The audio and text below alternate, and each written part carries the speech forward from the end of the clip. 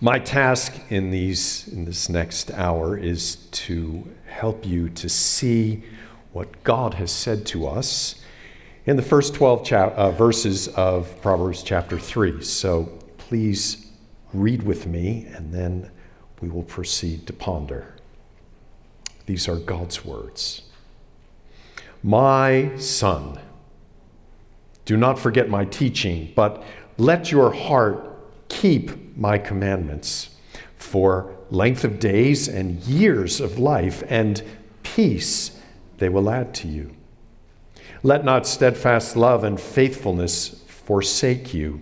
Bind them around your neck. Write them on the tablet of your heart. So you will find favor and good success in the sight of God and man. Trust in the Lord with all your heart, and do not lean on your own understanding. In all your ways, acknowledge him, and he will make straight your paths. Be not wise in your own eyes. Fear the Lord, and turn away from evil. It will be healing to your flesh and refreshment to your bones. Honor the Lord with your wealth and with the firstfruits of all your produce. Then your barns will be filled with plenty, and your vats will be bursting with wine. My son, do not despise the Lord's discipline, or be weary of his reproof. For the Lord reproves him whom he loves, as a father the son in whom he delights. Let's pray. Lord, there are realities behind these words that we are to see and take into our hearts today, that they would change the way we see the world and live and act in the world. And so we pray that you would open our eyes to these things, and that they would not only become things that we hear, but they would come into our hearts, and they would reshape the architecture of our souls, that we might be different people because we have been shaped by your word. So now, do that miraculous work, we pray, by your Spirit. In Jesus' name, amen. If you were reading the same translation that I read from, the English Standard Version, you'll notice that the publisher put a title at the beginning of this section. That title is not in Scripture. It says, "Trust in the Lord with all your heart." So you can think that, well, that must be what this text is about. But I would like to propose that trust in the Lord is not the heart of this passage. So I'm going to give you a title, and I hope by the time I'm done, you're going to say, oh, that title makes a lot of sense. The title of this passage that I would give it is Finding Grace. Finding Grace. The goal of the text is in verse 4. So, or you could say, as a result, you will find favor and good success in the sight of God and man. Old Testament scholar Bruce Waltke notes that the Hebrew word translated favor is much like the New Testament word for grace. Isn't that interesting? Waltke writes, favor cannot be compelled. It is extended voluntarily and unilaterally to preserve a valued relationship. So favor, like the New Testament word for grace, cannot be compelled. If someone has to show you favor, it's not favor. It is extended voluntarily. The person showing favor gives it freely at his own choice. So the goal of these 12 verses is that we find favor and good success in the sight of God and man. The goal of this text is to find grace. So the topic today is, how do we position ourselves to find favor and good success with God and man? The text and the writer of the text brings it to us in three sections. The first is verses 1 through 4, which I've entitled Finding Grace. This is where he introduces the goal of finding grace. And then the heart of the passage, number 2, is practicing grace, verses 5 through 10. And then finally, verses 11 through 12, correcting grace. So we're finding grace, we're practicing grace, and there is correcting grace.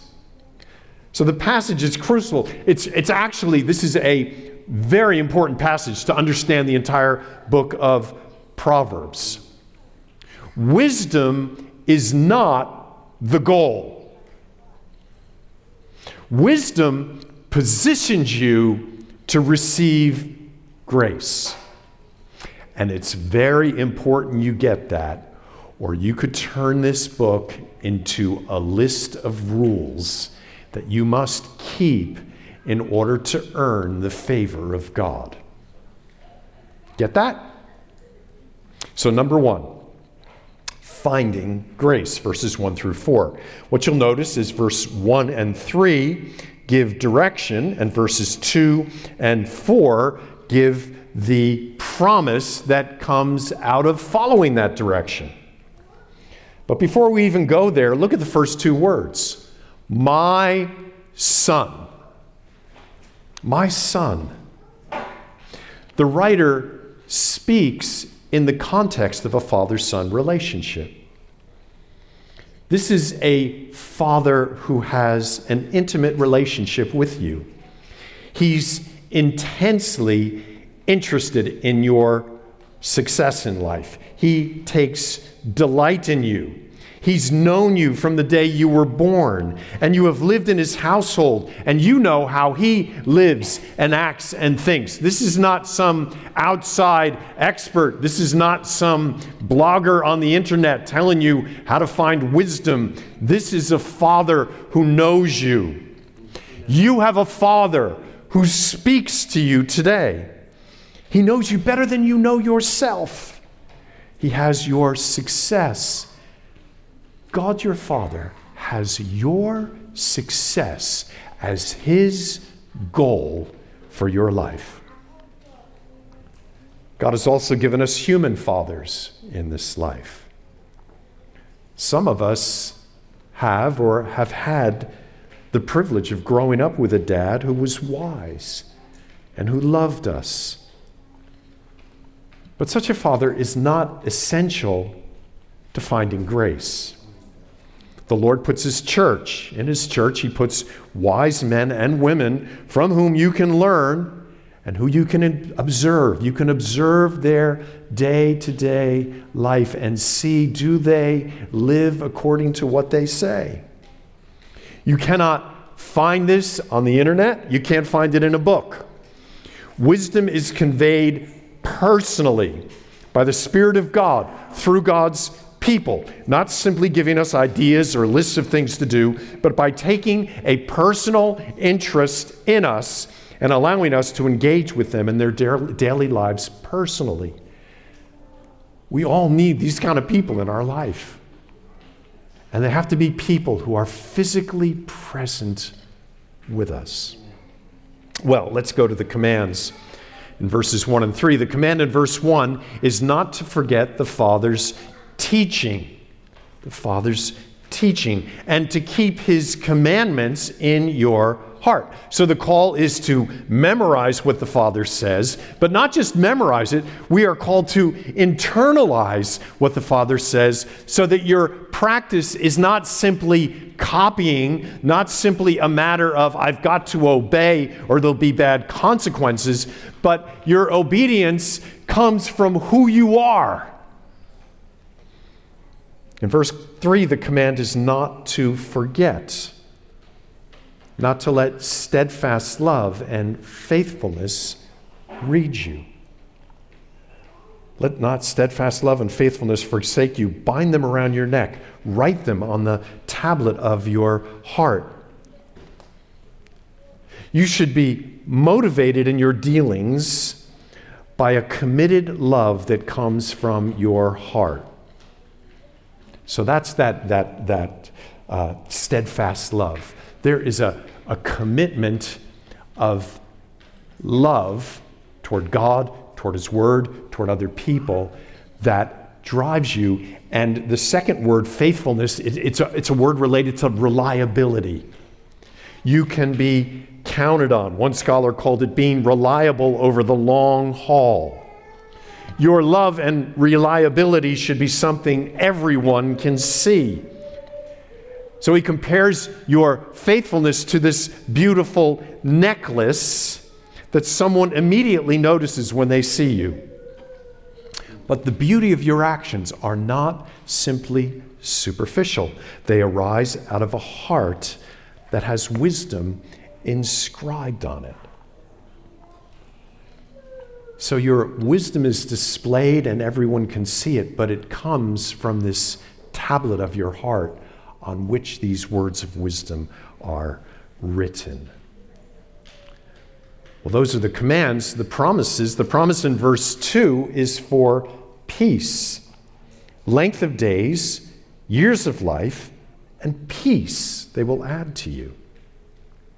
Now, we often think of peace as simply an absence of conflict, but this word reflects this Hebrew word. It's a beautiful, huge, ultimate word for anyone who loves God's word, and that word is shalom. Walke defines the word eloquently. Shalom is a life as having every sufficiency and good fortune. Okay, every sufficiency. You got everything you need, every good fortune. And so filled with inner contentment, delight, and joy and pleasure as a gift from God. Okay, it's life in its ultimate fruitfulness and joy and contentment. As the verse says, your days are long because they are packed with good things. And over a long life, all you know is the blessing of God. The promise in verse 4 is for favor, which I've already pointed out is related to the idea of grace. Favor and good success. That word good success, it's really the success of being respected, having a good reputation before God and man. Think about Jesus. You know what it said about Jesus? Here he is. He is a 12-year-old boy. And this is how Luke describes him. And Jesus increased in wisdom and in stature and in favor with God and man. So we can watch his life to see what that favor looks like. So the goal of the text in this first section is to find grace, to find favor. You treasure in your heart and your mind the commands your Father teaches you. You don't let them leave you. Your reputation is one of a gracious person who lives to please God and serve those he encounters in the community. That's very broad. That's very general. So what does this life lived by your Father's commands out of a heart of faithful love look like? And that's the next passage, which gives us 3 points of direction to prepare us for finding grace. It gives us a path to follow of wisdom.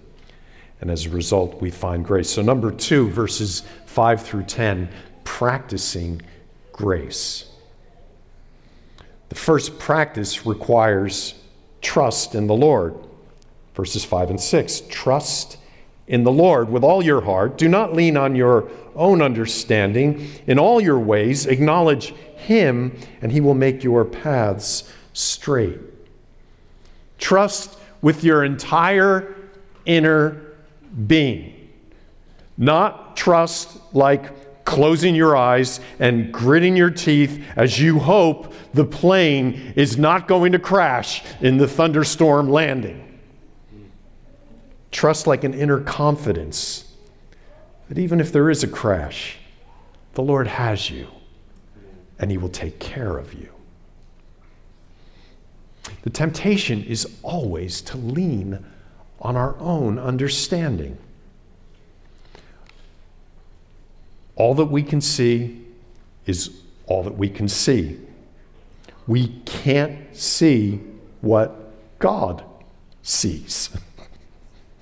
And we can't see God. So, in a difficult situation, the tendency is to take matters into our own hands. You see someone who has a great financial need.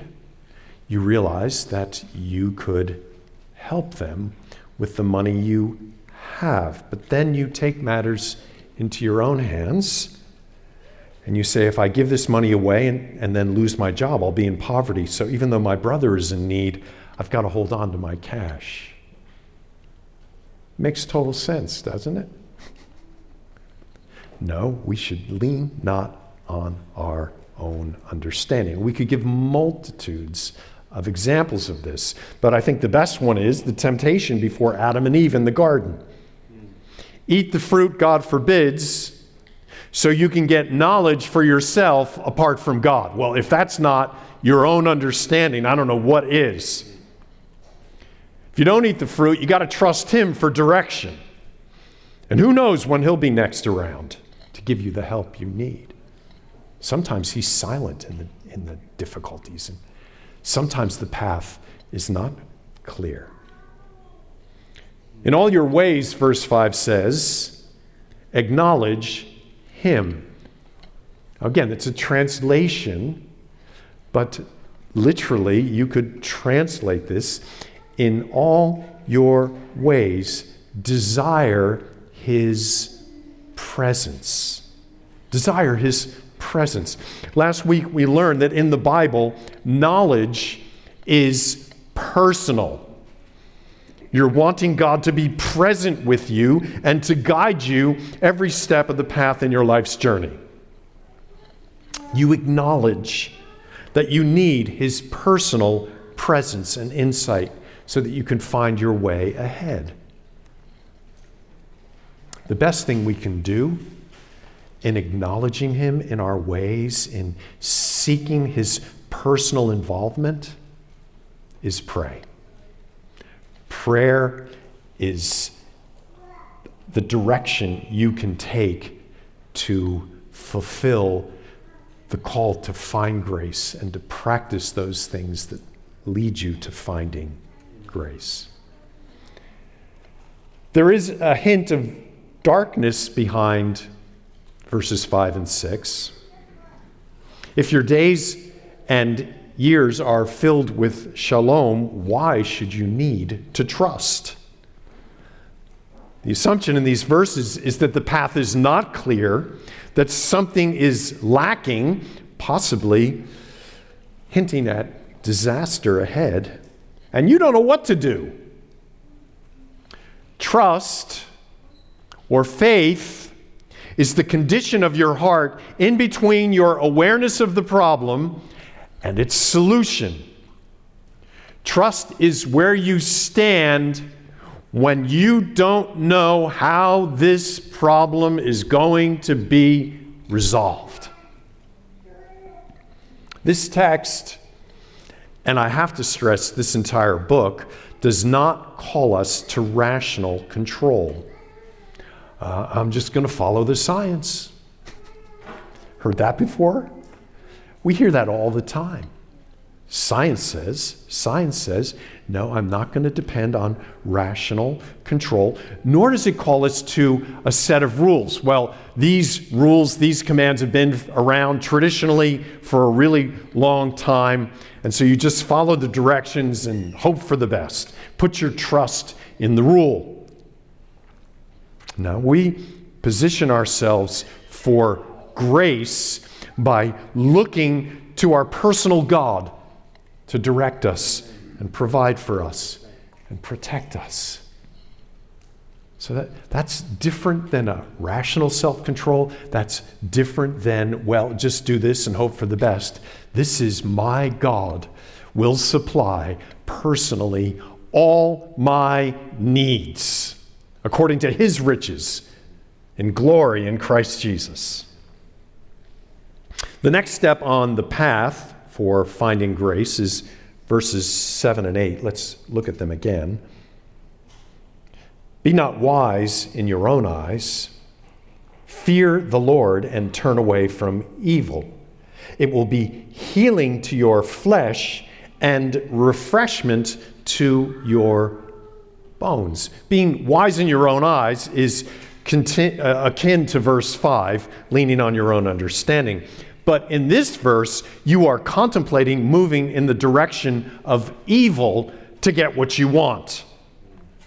I know it's a lie, but if the truth gets out, I'll lose my job. Okay? Don't be wise in your own eyes. Fear the Lord. Do what's right. Turn from evil. Being wise in your own eyes, according to Proverbs, is worse. If you can imagine this, being wise in your own eyes is worse than being a fool. Chapter 26, verse 12. Do you see a man who is wise in his own eyes? There is more hope for a fool than for him. You don't want to be that guy. The fear of the Lord keeps you from thinking this way. When you see your Father in heaven in control, perfect in his ways, holy in his wrath, able to provide and protect, those are all the things that feed into the fear of the Lord. When that is your driving motivation, you reject all sin and all human wisdom as a means of finding shalom. And you position yourself to receive grace. The promise of verse 8 is that whatever danger you fear, it will not last. You will be restored to health. It will be healing to your flesh, probably referring to your external body, and refreshment to your bones, probably a reference to our internal state. So you turn away from evil. You're not wise in your own eyes. You trust in the Lord, and you will be healthy and whole on the inside and the out. And then we come to a final way to position yourself for grace. And let's read verses 9 and 10 again. Honor the Lord with your wealth and with the first fruits of all your produce. Then your barns will be filled with plenty, and your vats will be bursting with wine. The word honor means to count someone of having great substance about himself. He is weighty. He is significant in his knowledge and authority.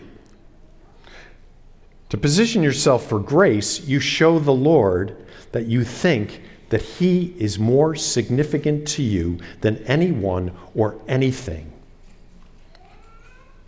You count him as significant. You honor him in this way. You can do this by giving him your money. We're not, the vast majority of us are not farmers here. But in ancient times, that was where your wealth came from. So your first fruits are the first part of the harvest before the potential thunderstorm will destroy the rest. For us, it's the first of our income. First fruits are not only the first, but it's the best. Abel gave the first and the best of the sheep he had, and the Lord accepted his offering. Cain gave a token. We'll give you what's left over. Of course, we can't give our gifts to heaven, so we give to support what the Lord values on the earth, his church's mission, the poor and the needy. The promise of verse 10 is that God will see to it personally that you have more than enough. So your barns are just jammed with food. And then your vats are overflowing. In ancient winemaking, you put all your grapes in this bathtub-sized container that had a drain on the bottom. And then you or a few of you would get in the tank and stomp the grapes with your feet. The juice would drain down into another tank, and there was usually more than enough room for all that juice to flow into that tank. But in this promise, your grape harvest would be so large, your grapes so juicy, that the tank below could not contain the liquid that flowed into it. Your vats are overflowing. So we position ourselves to find grace through trust and humility and giving honor. But then we come to the third section, which shows us that we don't always get it right. Or what we see is that grace corrects us. So part 3, correcting grace, verses 11 and 12. God's gift of grace not only gives us the wisdom to know how to act in a particular situation, God, as a gift to us, corrects us when we're wrong. So read verse 11 and 12. My son, do not despise the Lord's discipline, or be weary of his reproof. For the Lord reproves him whom he loves, as a father the son in whom he delights. Discipline is a word related to education. It's not at all related to punishment. It's related to training. It means correcting someone so they can try again and get it right next time. In Proverbs, it usually involves a verbal rebuke, but it can also mean pointing out or even creating painful consequences for a foolish act. For a young child, it could involve a spanking. Notice that the father does not call it his discipline. Behind the wise father stands the Lord himself. Though we cannot see his hand, we can receive his discipline. We can receive hardship in our life as discipline from our Father in heaven. Sometimes in our foolishness, we create circumstances that repay our folly with hardship. Sometimes the Lord himself rebukes us in his word. Or he rebukes us through our earthly father. And sometimes he disciplines us even through those who would hate us and oppose us. Every hardship in life can be a part of the training of your Father in heaven so that you can find his grace. When you are still a beginner in learning wisdom, it seems that all you hear is correction. You start to think, I can't do anything right. And so you come to despise the correction. The word weary has the sense of revulsion. You are sick and tired of being corrected. The temptation is to find someone who tells you that everything you do is just wonderful, and whenever your failure is obvious to all, they tell you that there is someone else to blame. What you must realize, what will require trusting the Lord with all your heart, is that this father's correction is motivated by love. And in fact, it proves you have a Father in heaven. If you are not corrected but ignored, it is a sign of God's rejection of you. His correction is a gift. It's an act of grace. And that's why I've called it correcting grace. I say this to my shame, but when I was 14 years old, I consciously told the Lord that I was checking out on him. I wanted to have fun. I really did this. This is not an exaggeration. I wanted to have fun, I told him, and I didn't want to feel guilty about it. What followed were 3 years of fun-filled misery. And that's not an exaggeration either. I got my fun, but my Father in heaven, he continued to correct me. Finally, I submitted to his discipline, and by his grace, he forgave me and continued me in his training program. And I am, 50 years later, receiving his love and discipline even to this day. That's how I know he loves me. He corrects me with his word. He makes my life hard at points so that I can learn what it means to trust him and follow him and walk in wisdom. Listen, I want to speak because I have such a sense of compassion for young men, teenage men, because I remember myself in this situation. Don't be weary of your Father's correction. Don't be sick of it. It may seem like that's all you get from it. That's probably not true, but it can feel that way.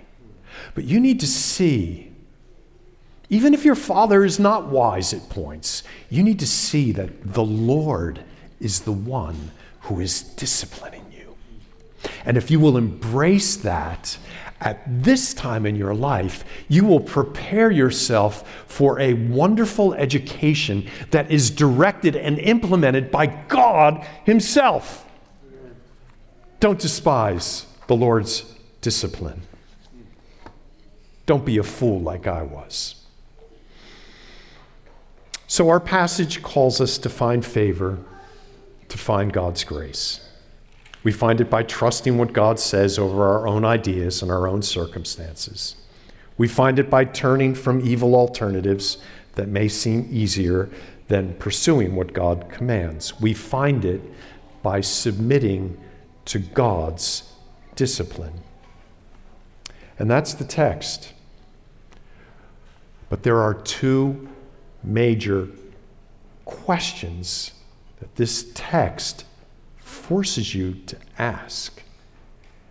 And I want to deal with them because if we don't deal with them as we go through this book, we can end up misunderstanding the book of Proverbs significantly. So I'm going to ask you to hang with me here so that we can confront these things. The first question is, do these promises in verses 1 through 12 map on to reality? Have people not trusted the Lord and only remained in confusion with no good path open before them? Are there not people who give their money generously and then face financial ruin that's not of their own doing? Are there not people who turn from evil but still get sick in body and soul?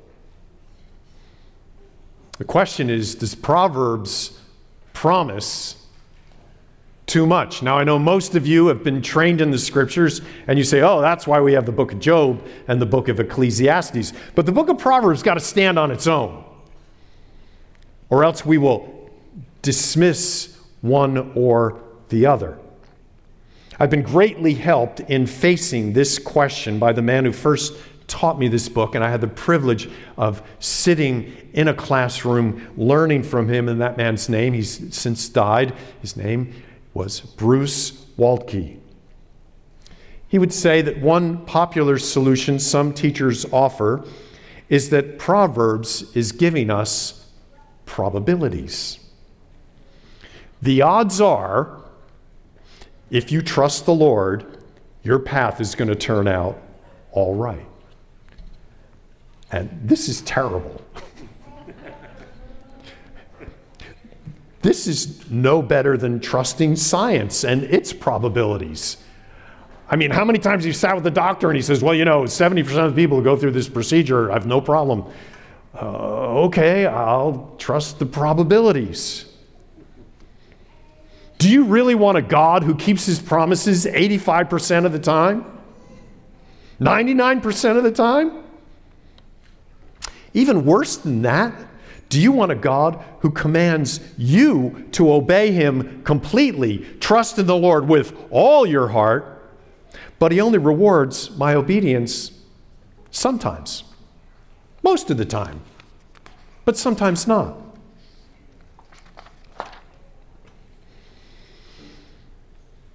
Here's my summary of how Waltke answers the question. Does Proverbs promise too much? First, this is a book for young men, and you can point out to them that you can actually see these promises play out in people's lives.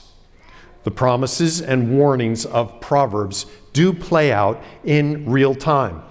The diligent, not the sluggard, prospers. You can point that out. It's true. Those who restrain their temper, not the hothead, avoid destructive disputes. So this stuff does play out. It's for real. Second, there are proverbs that tell us in the moment that the situation does not play out according to what the proverbs of our text today tell us.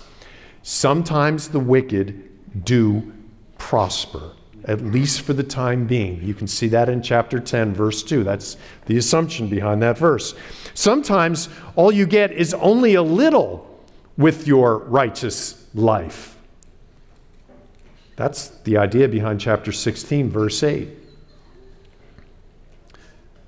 Chapter 19, verse 1 says, it's better to be poor and walk in integrity than to be crooked in speech and a fool. Sometimes wisdom leads you to accepting poverty where you could have had wealth through being a fool. So the book of Proverbs itself recognizes that we often live in the gap between the promise and its fulfillment. Furthermore, as verses 10 and 11 would make clear, God arranges our lives so that we must trust him. If God immediately rewarded us for our faithfulness in every situation, there'd be no need for trust. Think about that. Oh Lord, I got a problem. Bang, it's solved. Oh Lord, what do you want me to do? You do it. Bang, everything gets better. No, if that were the case, we would not need to trust him. So through putting us in difficult situations, he makes us wiser and more fruitful by having to trust him in the time between the promise and its fulfillment.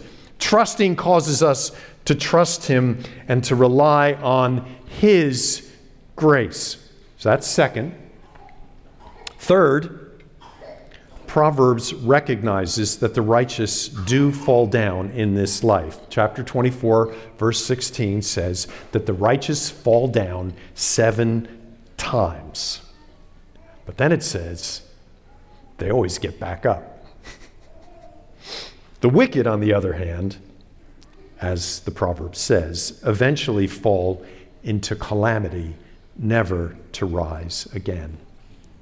So you got to look at at a whole life. You can't look at Proverbs and all their promises in a single day or a single year or even 20 years.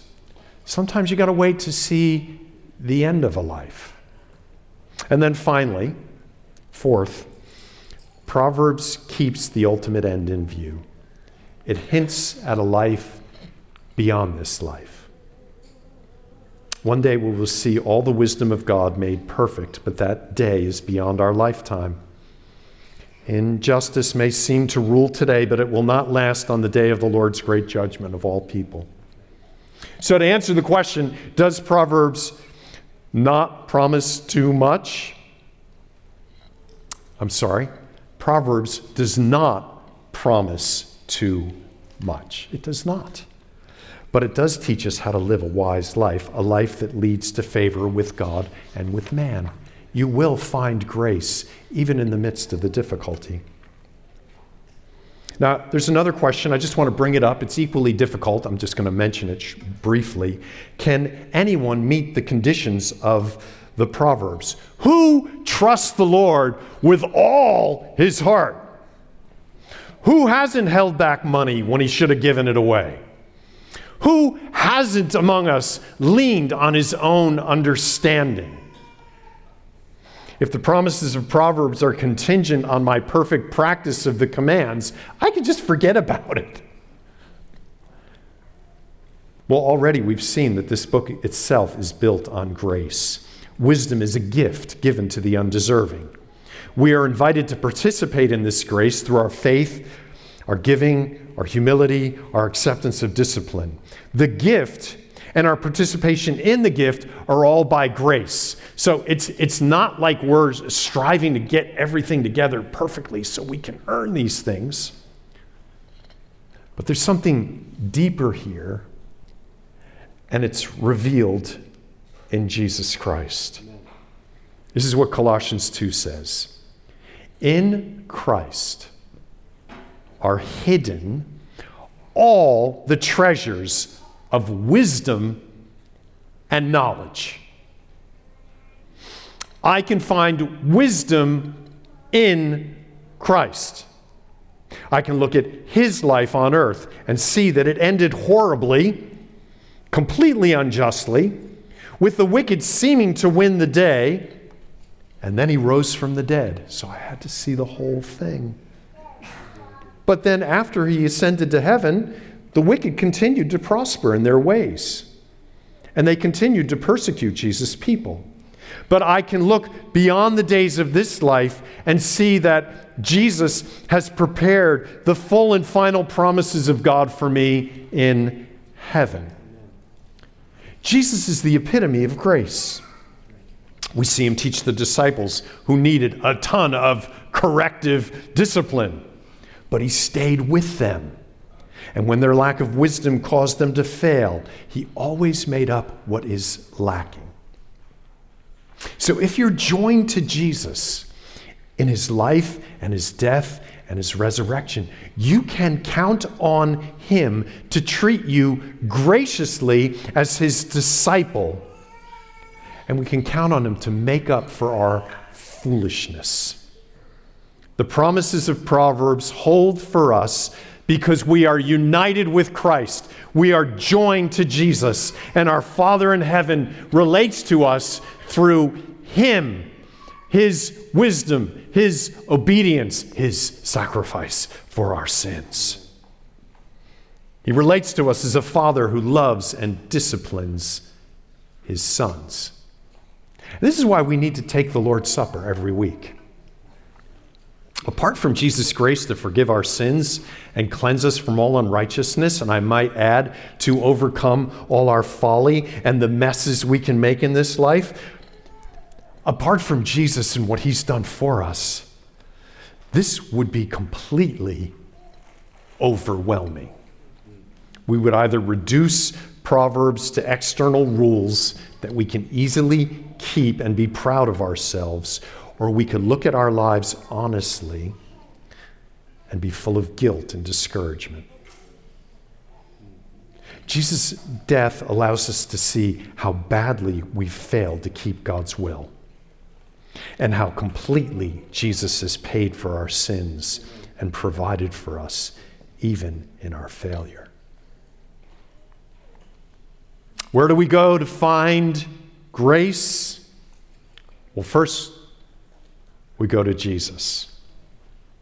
Then we find the love of a Father in heaven who is more than willing, through his grace, to teach us wisdom, so that even in this life, we can find favor with God and man.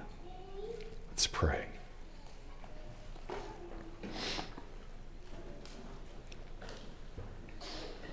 Lord, we pray that these 12 verses would be written on the tablet of our hearts, and as a result, we'd live a life where the beauty of your wisdom would be evident to all. Very briefly, Lord, we just pray that you'd make us like the one we're joined to, your Son, Jesus. Shape us in his image. Teach us how to face difficulty and disaster by looking to him and looking at him as he revealed how to live in this world as a human being. Teach us, Lord, and lead us. Teach us that we might find your grace. We ask in Jesus' name.